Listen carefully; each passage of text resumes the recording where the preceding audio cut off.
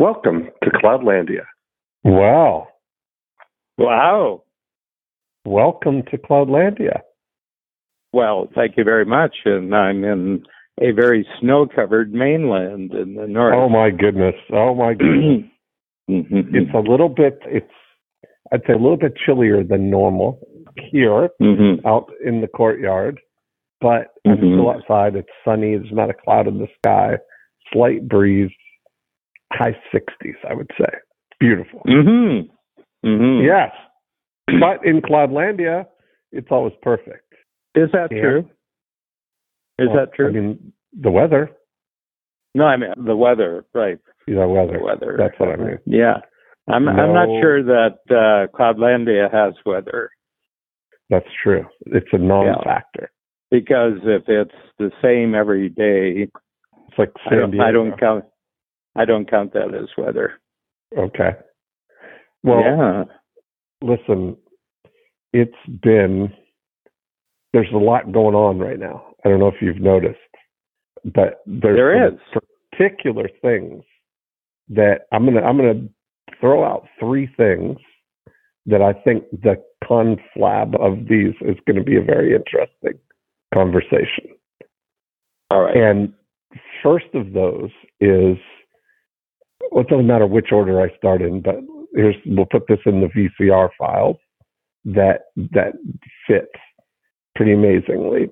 So the Grammy nominations just came out in the last few days since our last conversation. And among them was a Grammy nomination for two young girls who created a musical version of a Netflix show called Bridgerton. And it was called The Unofficial Bridgerton Musical. And these girls, in their bedrooms, basically created these musical-like songs brilliantly, well done. And they're not without talent. They've got the capabilities to do it. But certainly they were just creating them, live streaming on TikTok, and started out with one song that edged them on, and the whole community kind of was gathering around them, building this big audience of people who were, following and loving it. Their reach was growing and growing. And they put out an album called The Unofficial Bridgerton Musical, and got so much attention that it was nominated for a Grammy. And that, to me, Dan, is 20 and 22-year-olds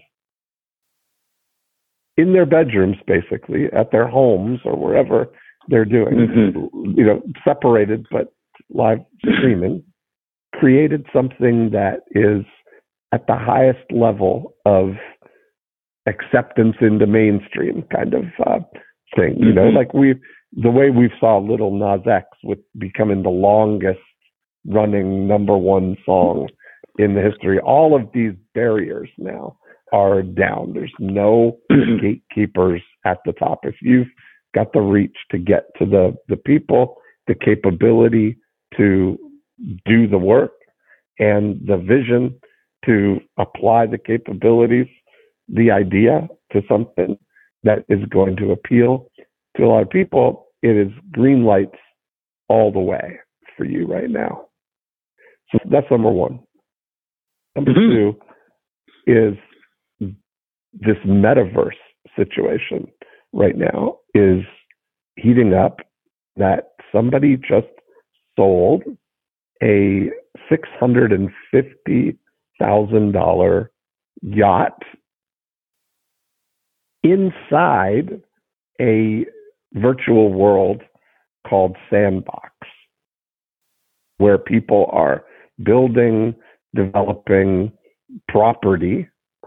There's another one called Decentraland, where someone just paid $2.4 million for a plot of land inside Decentraland, which is very close to our own Cloudlandia, which is very kind of funny.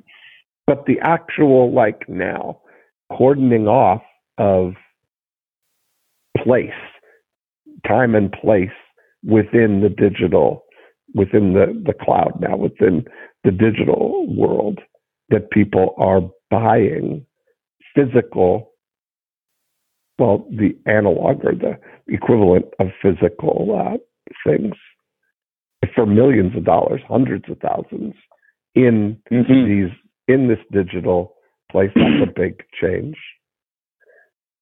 And then I'll top it all off with the kind of flavor for the conversation is I saw a funny meme, Dan, and this applies to our relationship. As long as since we met maybe the first time 25 years ago, that this was what struck me. It said 25 years ago that if you wanted to get a picture of a raccoon, you either had to have a picture of a raccoon or you had to go to the library and get a picture of a raccoon.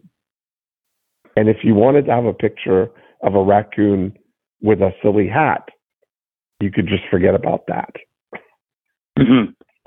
I thought that is so funny because now all you have to do is type in raccoon and silly hat, and you've got an unlimited buffet of raccoons and silly hats available to you. Every possible itch that you would want to scratch is available right now to you.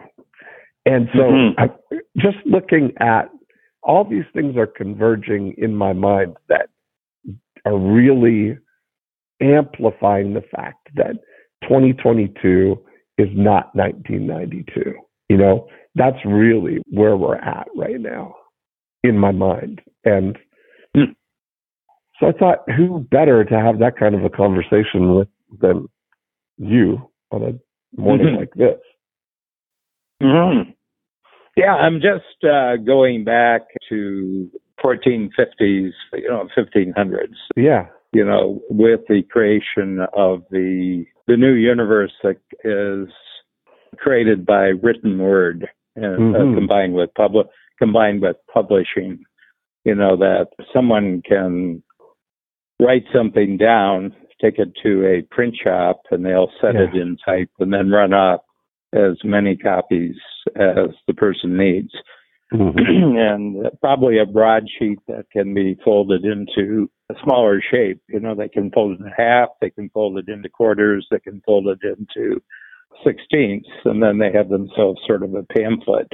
And that pamphlet can be distributed out, let's say, to 1,000 people. And now, who did that advantage and who did that not advantage? So in the present situation, I'm going to use the same category of looking at what's happening. Who does this advantage and who does this not advantage?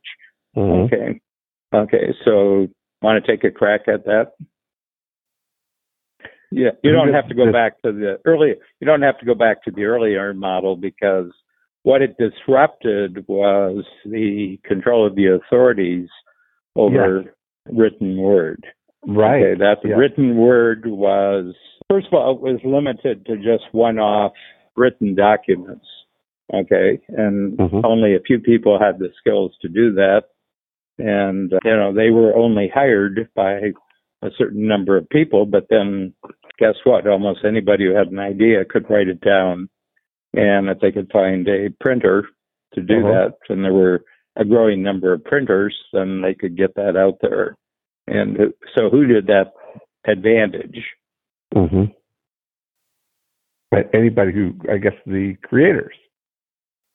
Well, yes, it advantaged the creators, but that probably wasn't even a word back then. But in the world, who actually takes advantage of new thoughts and new ideas? It's very seldom the creator. Okay, I got you. It's the early adapters. It's not the innovators who do it. It's the early adapters. So let's take the two young women. who have created this album that's now Grammy awarded, or nominated anyway, for the Grammy Awards.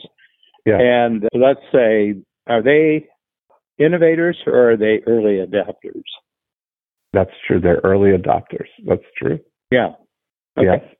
So they can make a ton of money. I mean, they can make a ton of money because the model they're using isn't any different than the one that you introduced 2 years ago with Little Nas.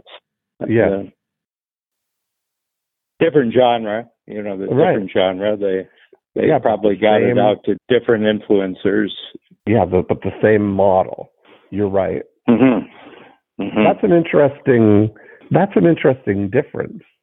Innovator and early adopter. Mm-hmm. Mm-hmm. Yeah. So what I'm looking at right now is somebody who's the person who's getting rewarded for the yacht. Somebody created a yacht, obviously, in a digital world, and somebody else thought it was worth the money. Mm-hmm. Mm-hmm. I can't wrap my mind around that.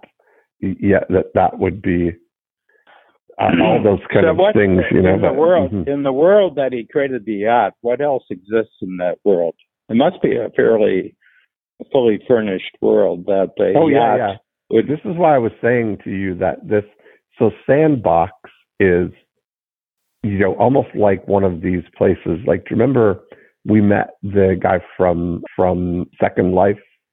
And this whole digital Second Life was really kind of the first of those alternate reality worlds kind of thing, where it was trying to make a real world out of. And now it's like, it's mostly taken off in the gaming world, like in Fortnite is one of the big things, or, where the universe is created and everybody's in there, or Minecraft or Roblox, or all these things where people go in and you're building something that you can continue to build and control, have stake your claim kind of thing. And people sell things within that environment, and a lot of them are not affecting the play of the game, but they're just personal choices, like skins or fashion things or tools or things that you could buy to express your individuality, I guess, on the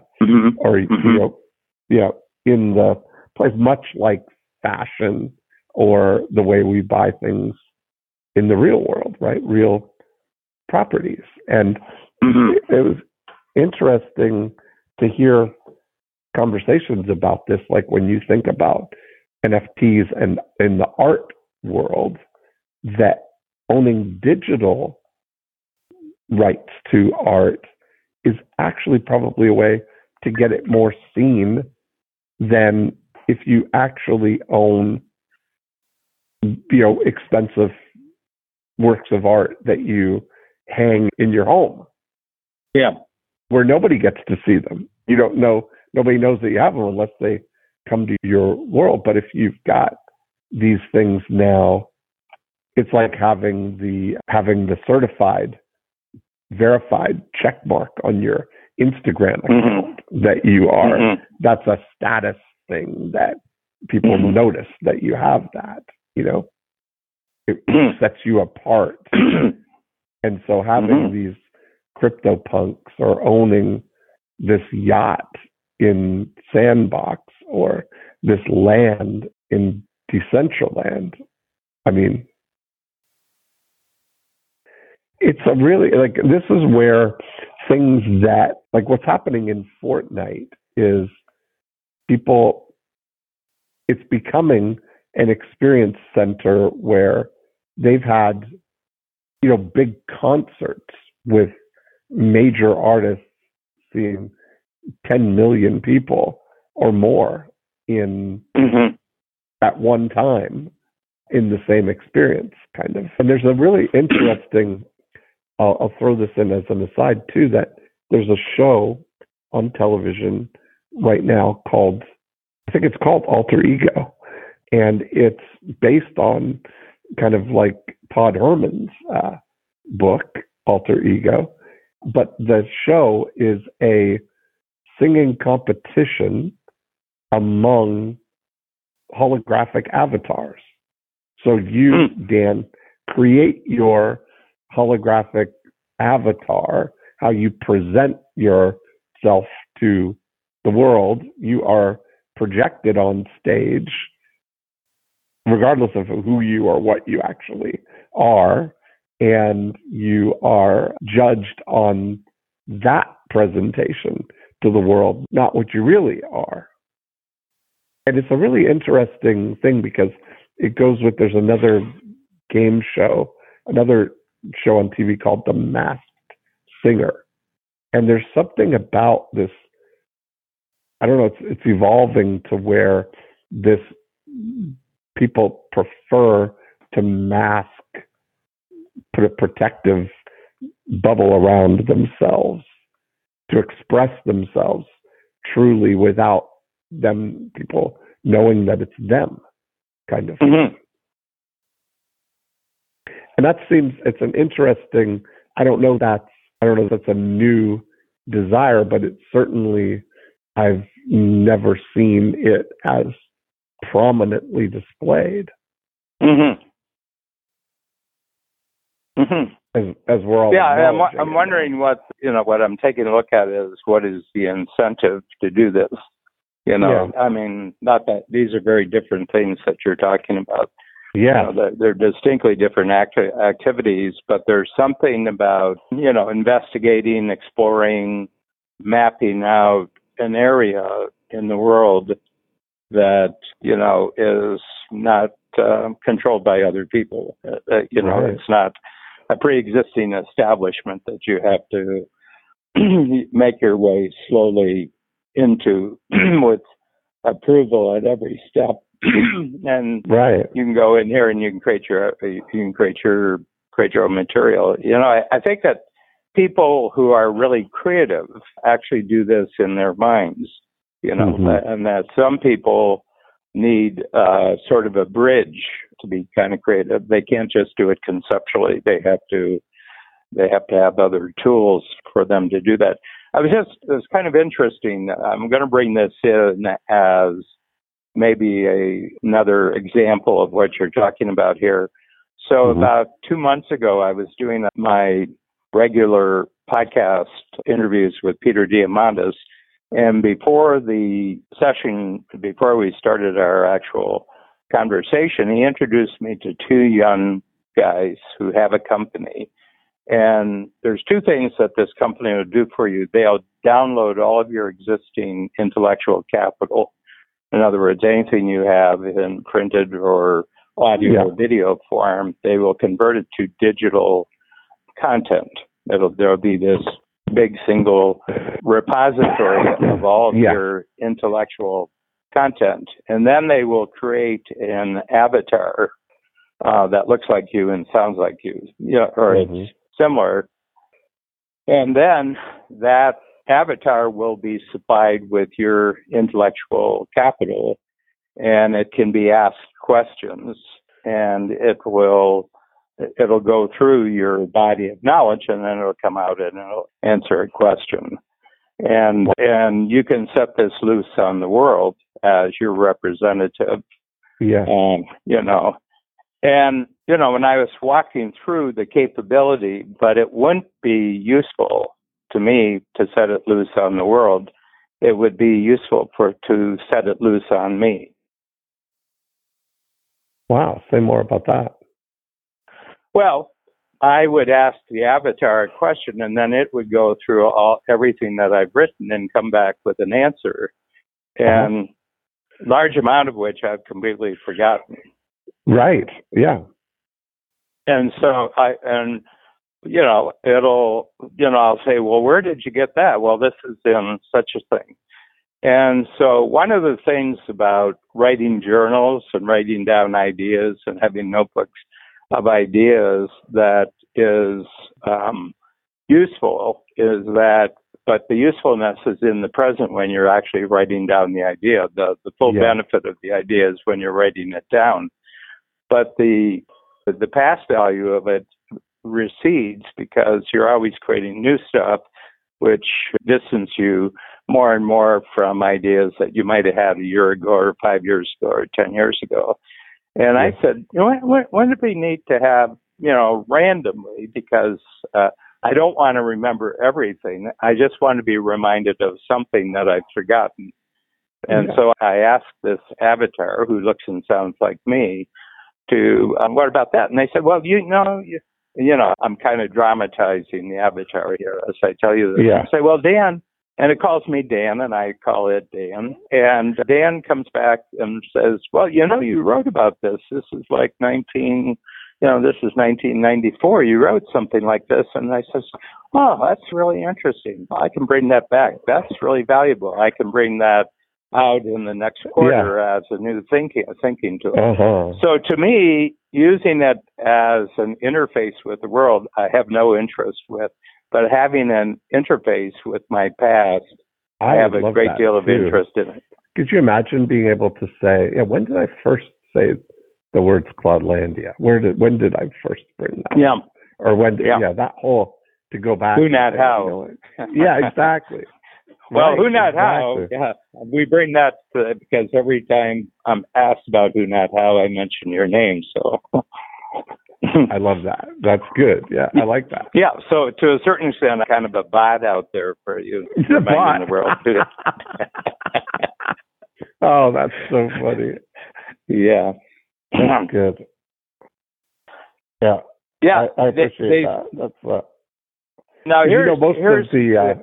Can I tell you something though? Something that I think is a reality. It's the people who profit the most, who are advantaged most, are the people who can cross continually from one world into the other and bring something valuable both ways. In other words, that they can be in Cloudlandia and then bring something into the mainland, and then they can get something in the mainland and take it into Cloudlandia.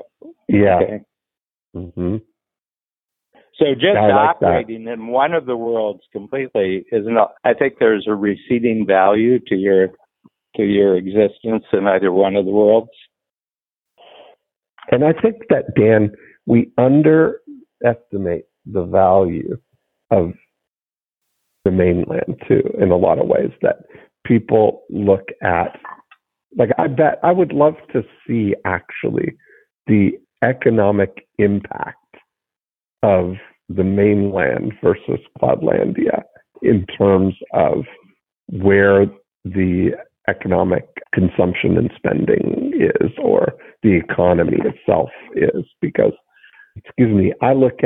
I was doing some calculating.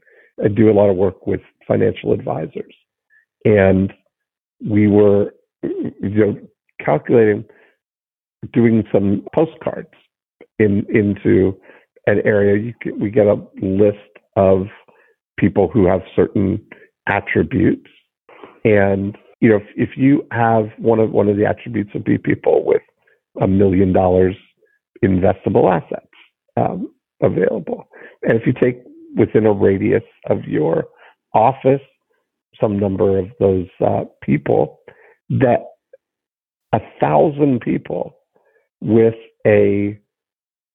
investable assets of $1 million is $1 billion of potential assets under management. From 1,000 people within a mile of where you're sitting right now. Yeah. Right.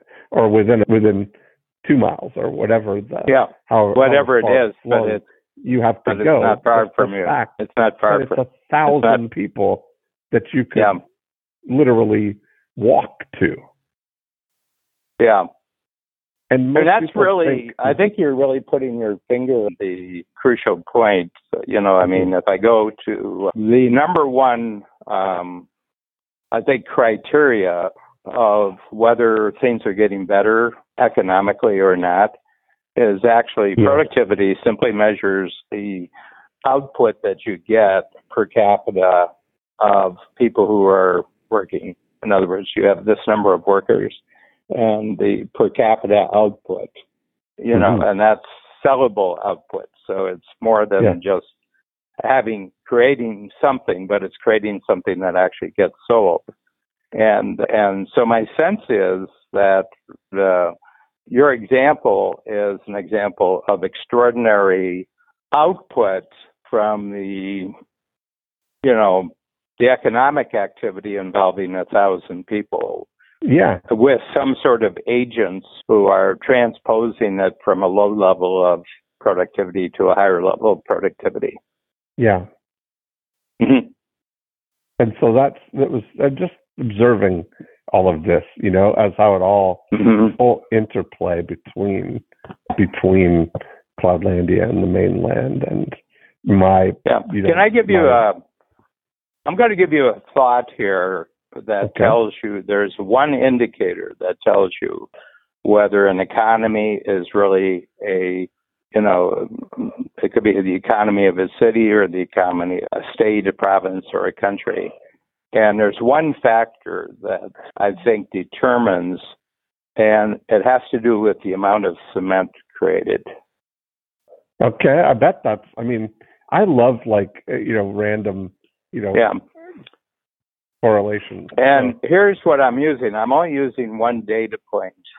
Actually, I'll use two data points for this. And the first data point was Nazi Germany during the 1930s. Their economy went from depression level performance to thriving major country performance because there was a massive creation of cement that they began building things. The number one was the Autobahn, which was a major highway system throughout Germany, joining the various cities in Germany. And the whole point about it is that they were creating more highway than they had cars to drive on it. Okay, so it wasn't they weren't creating the highways to satisfy a demand. They were getting prepared, right? A demand for the number of car owners, because there weren't that many car owners in Germany. It was actually, they were just creating highway, and they were putting thousands, tens of thousands of people to work. And the money was disproportionately going into, and they were building all sorts of warehouses and factories and using cement. Cement's probably the big thing. And they had to declare war because at a certain point in the 1930s, the jig was up, and their own economy, just putting the emphasis on cement, wasn't going to continue to create the prosperity. It was a forced prosperity forced by the making of cement. And so they said, well, let's go to war. Let's go to war. And they invaded, eventually the one that triggered the war was they invaded Poland. And the main reason was to steal everything useful that the Poles had. And then they invaded a whole series of other countries, 25 other countries. And it was to steal that we can't produce our own valuable output, so we'll just steal the output of other people. Okay. So the interesting thing is that if you go to the 1940s, 50s, 60s, 70s, Japan was the country that was going to be the 21st century. I remember the movies, showing how far ahead the Japanese were and the Americans. Right. But the one feature at the center of the Japanese growth and their prosperity was cement. They were producing cement like mad.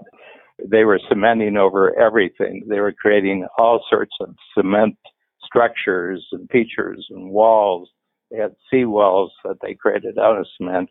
And then around 1984, 85, they just hit a wall, and they've been essentially not in a growth position for the last, close to 35 years. They haven't been in a growth position. When you look at China today, and now there's this,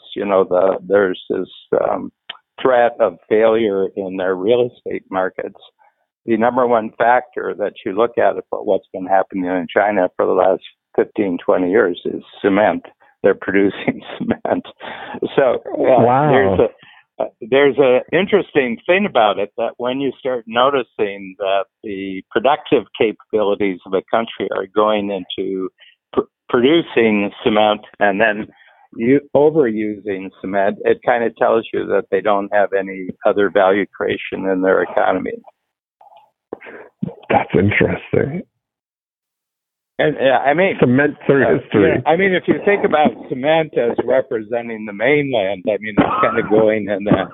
It's like the mainland's heavy enough. Now they're here cementing it over. It's almost like it's the failure of creativity. I mean, cement's not hard to make. I mean, there's no innovation in cement at this point, and you can pour it out. I mean, you can just produce lots and lots of cement. So my feeling is that that an economy is bottoming out when it's at the bottom of it is increased amounts of cement.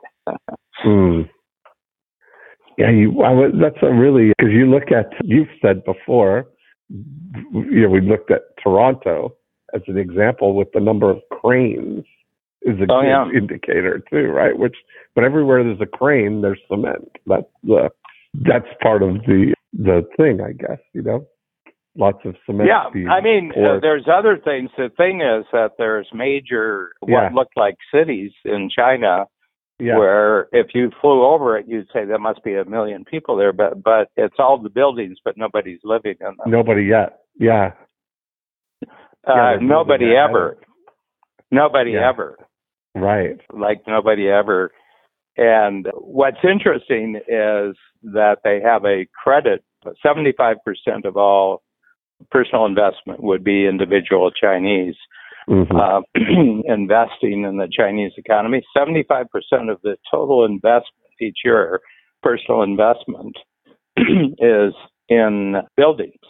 In building projects, it's in real estate, and some of it is second mortgage, some of it is third mortgage, some of it is fourth mortgage. Okay, and so they've got this massive credit, but it's all geared to an activity, which, if you look at it, the more that gets built, the less useful it is. Yeah. Wow. Yeah, there's this kind of thinking, like when you look at what do you do with that information in a way, now that we know that, right? What do we, what do we in the world of reality, what's the opposite of cement? Right. Like the idea of who not how seems to me to be the opposite of cement. Okay. Yes. Vision, capability, the idea of VCR seems to me to be the opposite of cement. Okay, so it seems to me that the opposite of cement is a conceptual value. Mm-hmm.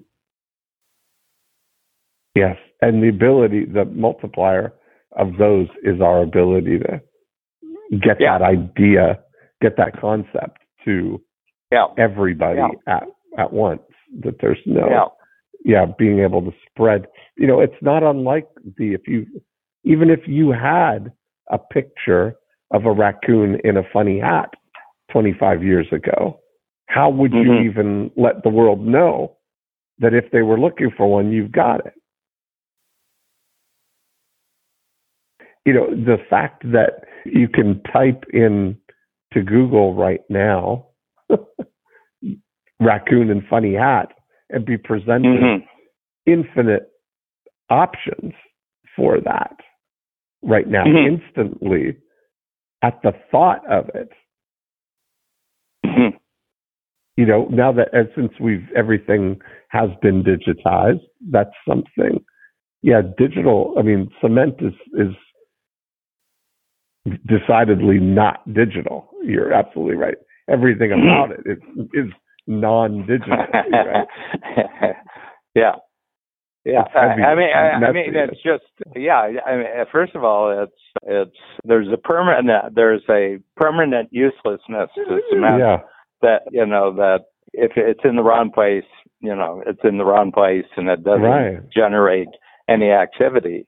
And so, I'm just trying to think. My sense is that the real economic activity is between the two worlds.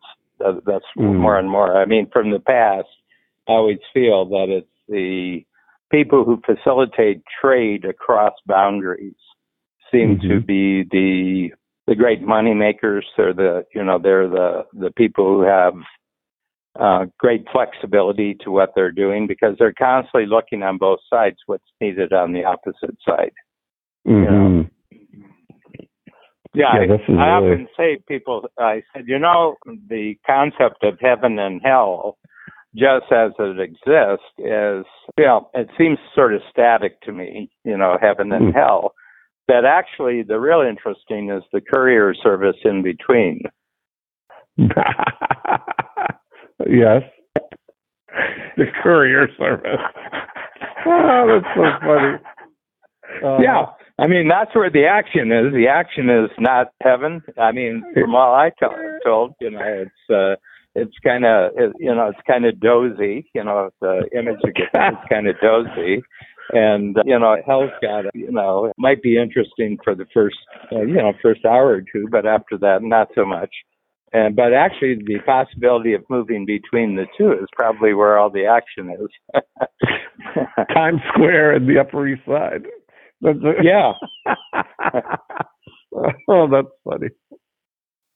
Yeah. And it's movement.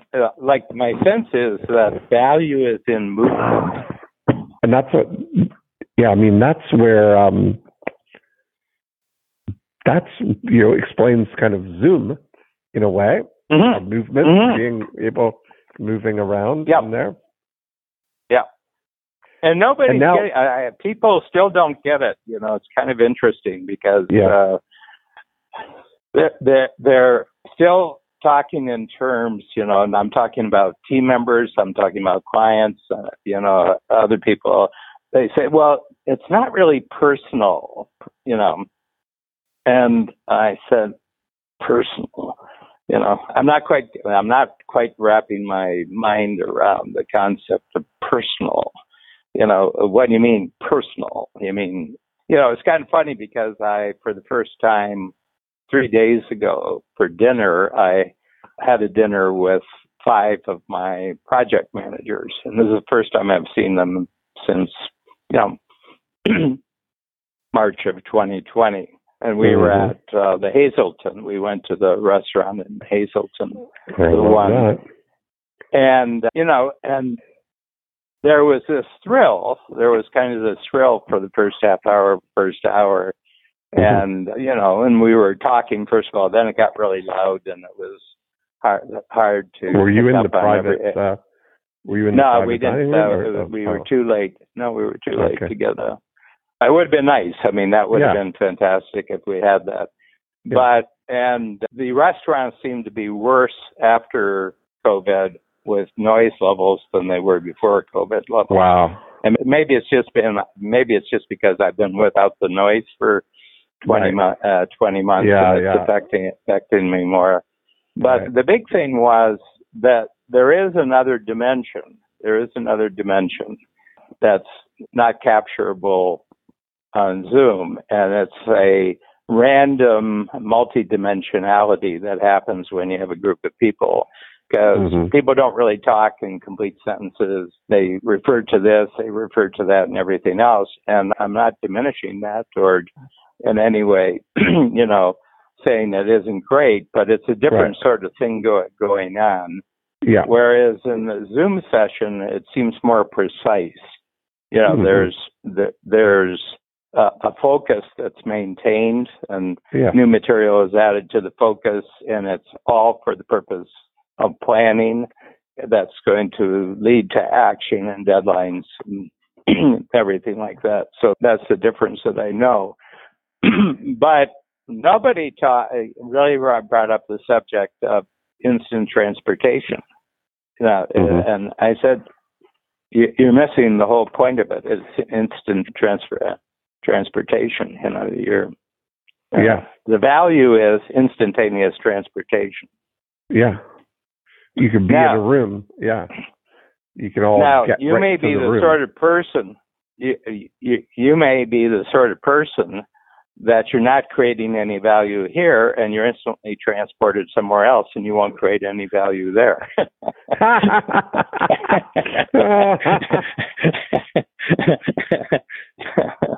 So that may be the issue. More efficient non-value creation. More efficient sameness.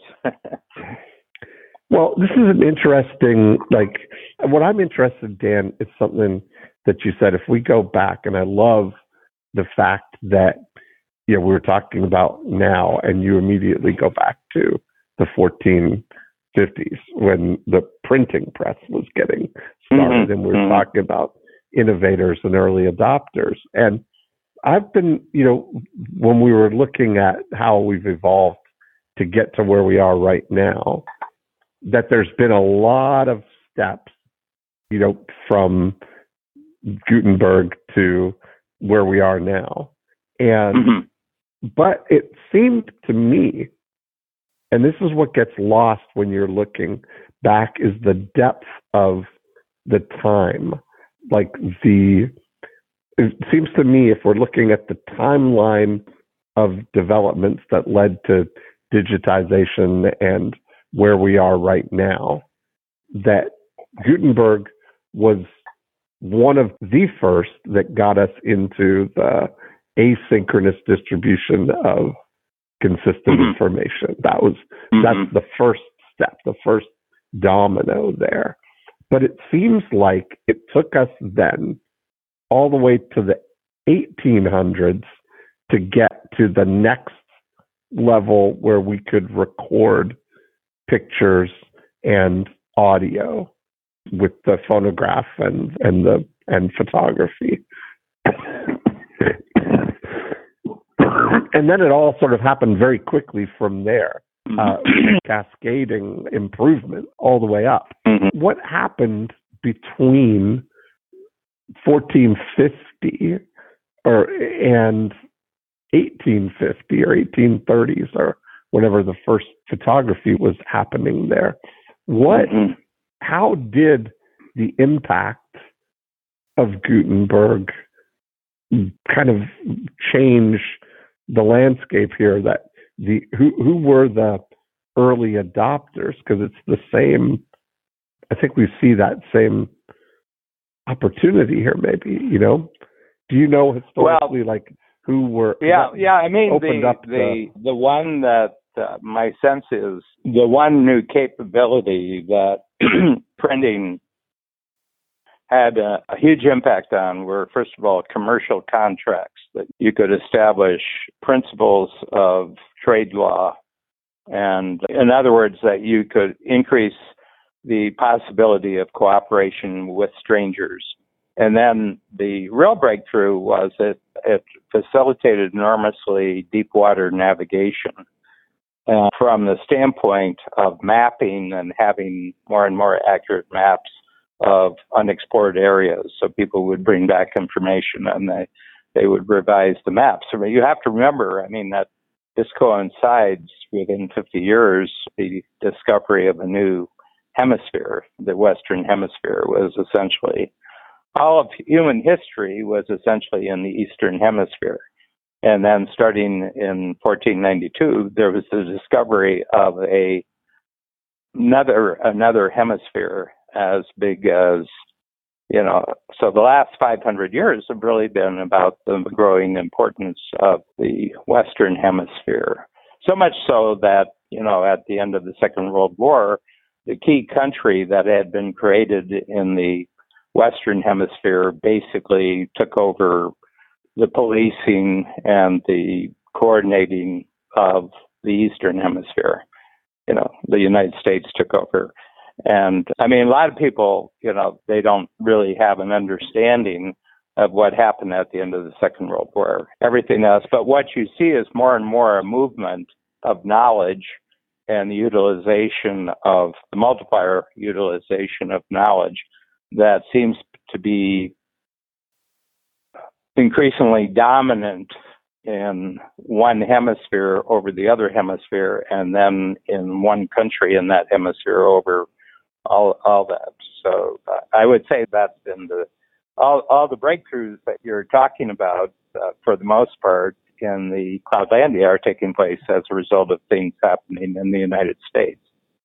Mm-hmm. That's true, isn't it? You're absolutely right. I mean, even the little Naz story starts in Amsterdam, but the payoff is in the United States. These two women, are they from the United States? Are they both? They are. Yep. Yeah, they are. And then all the action is in the United States. Mr. Beast takes place in the United States, and all the action all in the United States. Right. So my sense is that if you look at the world of Cloudlandia and the gaming business, you'll see that however dominant the Western Hemisphere, and I'll just say the United States here and its influence, that became the key power in Cloudlandia and that are in the mainland. And now it's infinitely, probably, from a positive standpoint, the biggest power in Cloudlandia. Yes. Until, unless then you get into where reach could make the biggest difference, and you start to see, I've been reading about the future of the movie industry and the impact of China on box office, just in streaming and those things, just the sheer numbers of China, India, as everybody moves into a 5G, self-directed kind of world where the phone is the outlet for things rather than the movie theaters. That's going to stack the deck in the favor, in China being a huge market like that. Reach. Yeah, and I think that right? my sense sheer volume. My sense is that China now realizes that they're in a existential fight for control over the minds of their own people. Yeah. I mean, all their, creating a surveillance society is that they're really worried enormously about what images and messages their own people are taking in that they're not controlling.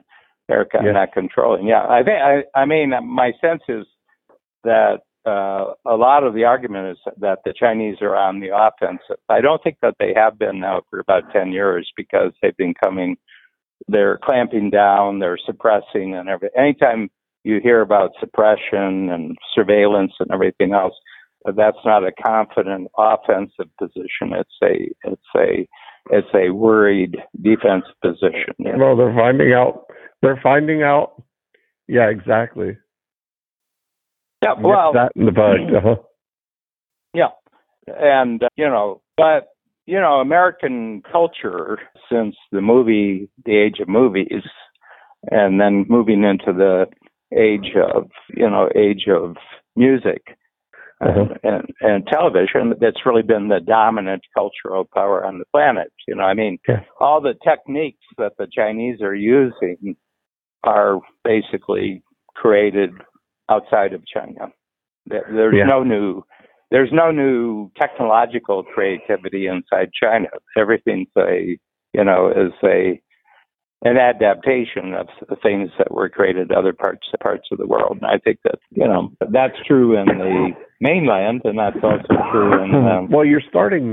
This is an interesting conversation because you're starting to see now, through Netflix becoming a global provider of access to digitized entertainment, that some of the biggest stories of the last 18 months have been foreign things. Like there was a show called Money Heist that was the number one show, and it came from Spain. And then there was now Squid Games is this big phenomenon. That's the number one show in the world from Korea. and it's a really interesting. Well, the other thing is that it's been the golden age of television, I would say, for the last 25 years out of London, basically out of, the British have been producing more great TV, lawn running, especially running TV. And I saw a great series called Babylon Berlin, which was the most highly financed TV series in German history, that came out there. So my sense is that wherever there's creativity, it will be sought out for by the capital markets that are behind streaming. Disney's in it, and HBO is in it, everything else. So what it means, it's a single world, and therefore there's really interesting stories can find their place. Mm-hmm. They can find their sort of. Are going back in your knowledge after Gutenberg? When did literature start to, when did entertainment writing storytelling start to grab hold, like book publishing, story publishing, I guess? Yeah. You don't see a big real upswing in fiction, right? Until around the 1600s. So it's when I say 1600s, the late 1500s, you have Don Quixote, came out. Don Quixote, a Spanish thing. I think that's in. That might be contemporaneous with Shakespeare, and but theater became really big. That's the thing. Shakespeare is really the crossover point for theater, and the reason is that he was purely entrepreneurial in the sense that he was a playwright, but he was also a producer of plays, and he had a company, which was an organization to produce plays, and he created his own theater, the Globe, which was his own theater. And this was the first time that a theater existed that wasn't owned by the monarchy or it would have been the monarchy more than that. And so I think there's a crossover of entrepreneurial activity that, that really picked up. And my sense is that theater and fiction appeared most where countries were busy with trade as a source of economic power. You have a very diversified audience that's living in fairly dense populations, where entertainment becomes a big part of their life. Right. That's a good question. I mean, I'll go and Well, I wonder if it ties in with the innovation that creates leisure. I mean, that creates where we start to really have some time to kick back a little bit. Yeah, and the interesting thing is that watching streaming on television is a lot cheaper than getting dressed, traveling down to the theater and paying the price of theater, and then probably having to eat either before or after transportation costs. And the last 20 months has given people a full introduction to the alternative than you leaving your house.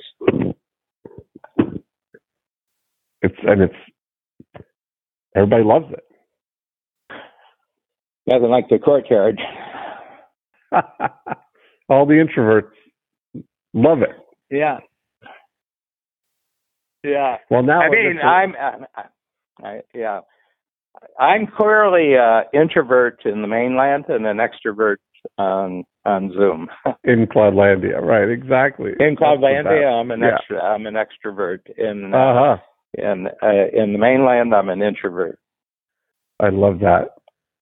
Well, now we've got this Omicron, so that's gonna keep us. That should chase us back into our hidey holes for a while.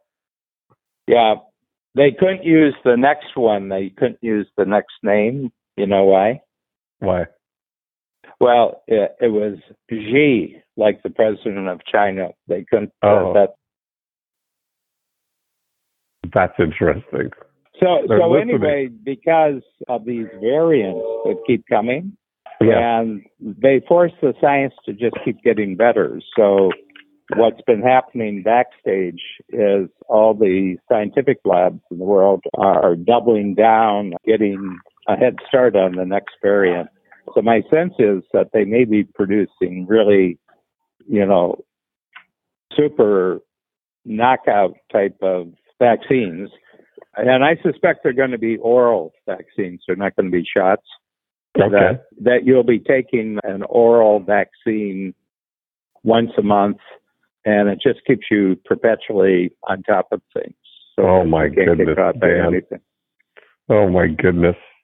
Just keep taking your pill, and everything will be fine. I take lots of pills. I mean, I take Adderall. I have one called propranolol.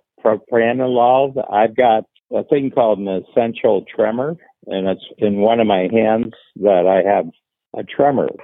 Okay, and it's not a precursor to Parkinson's. That's what they look for if you have any kind of tremor. But it's actually just it's a flaw, But I take a thing called propranolol, and it's originally meant as a blood pressure disease. Wasn't very effective, but what it does is it actually lowers your heart rate. Your heart rate comes down, and there's a point where the tremor stops. And so anyway, but I take my drug. I've got blood pressure medicine that I take and everything else and everything's cool. It's effective. It doesn't decline in effectiveness, and so I don't mind that. Right. You are a fan of pharmaceutical advancement. Yeah. And, foods are, we're told from childhood that this food is good for you and this food isn't necessarily good for you. And well, I always find it fascinating, Dan, that people will take, 3 handfuls of supplements to avoid taking 1 pill of a pharmaceutical. I know. It's an interesting, I'll do this, but I won't do this kind of mentality,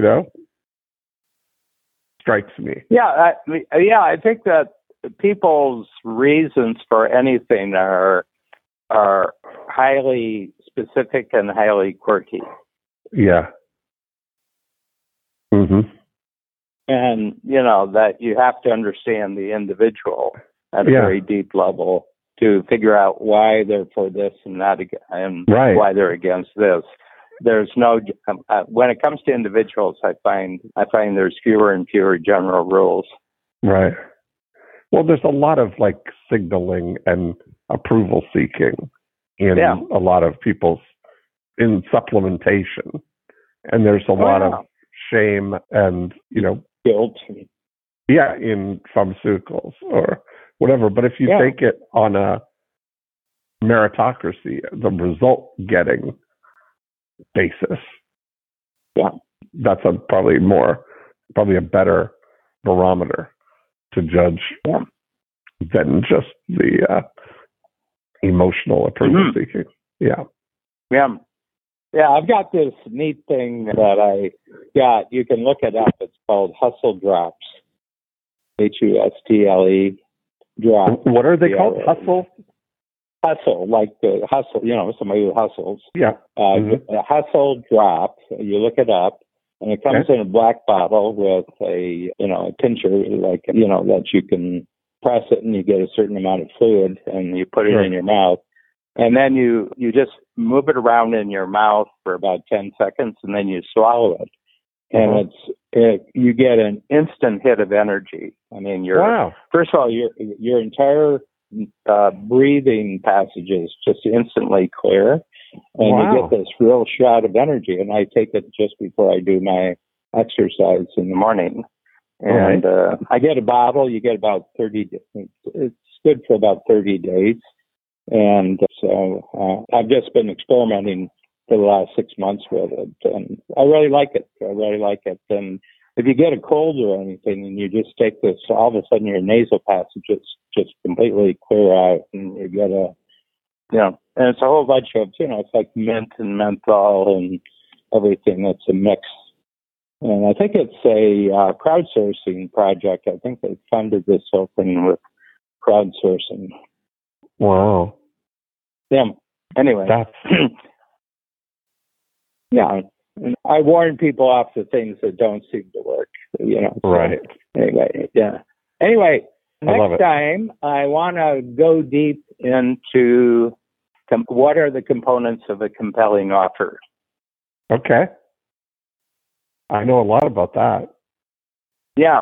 I would really like to get a handle on that, because I think it's the essence of persuasion.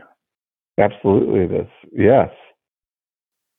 Oh, well, this will be fun. Let's do that. Yep. Okay. Alrighty. I'll count on you to remind, but I'll be ready. All right. Will do. Thank you. Thanks. Have a great week, Dan. Bye. Take care. Bye.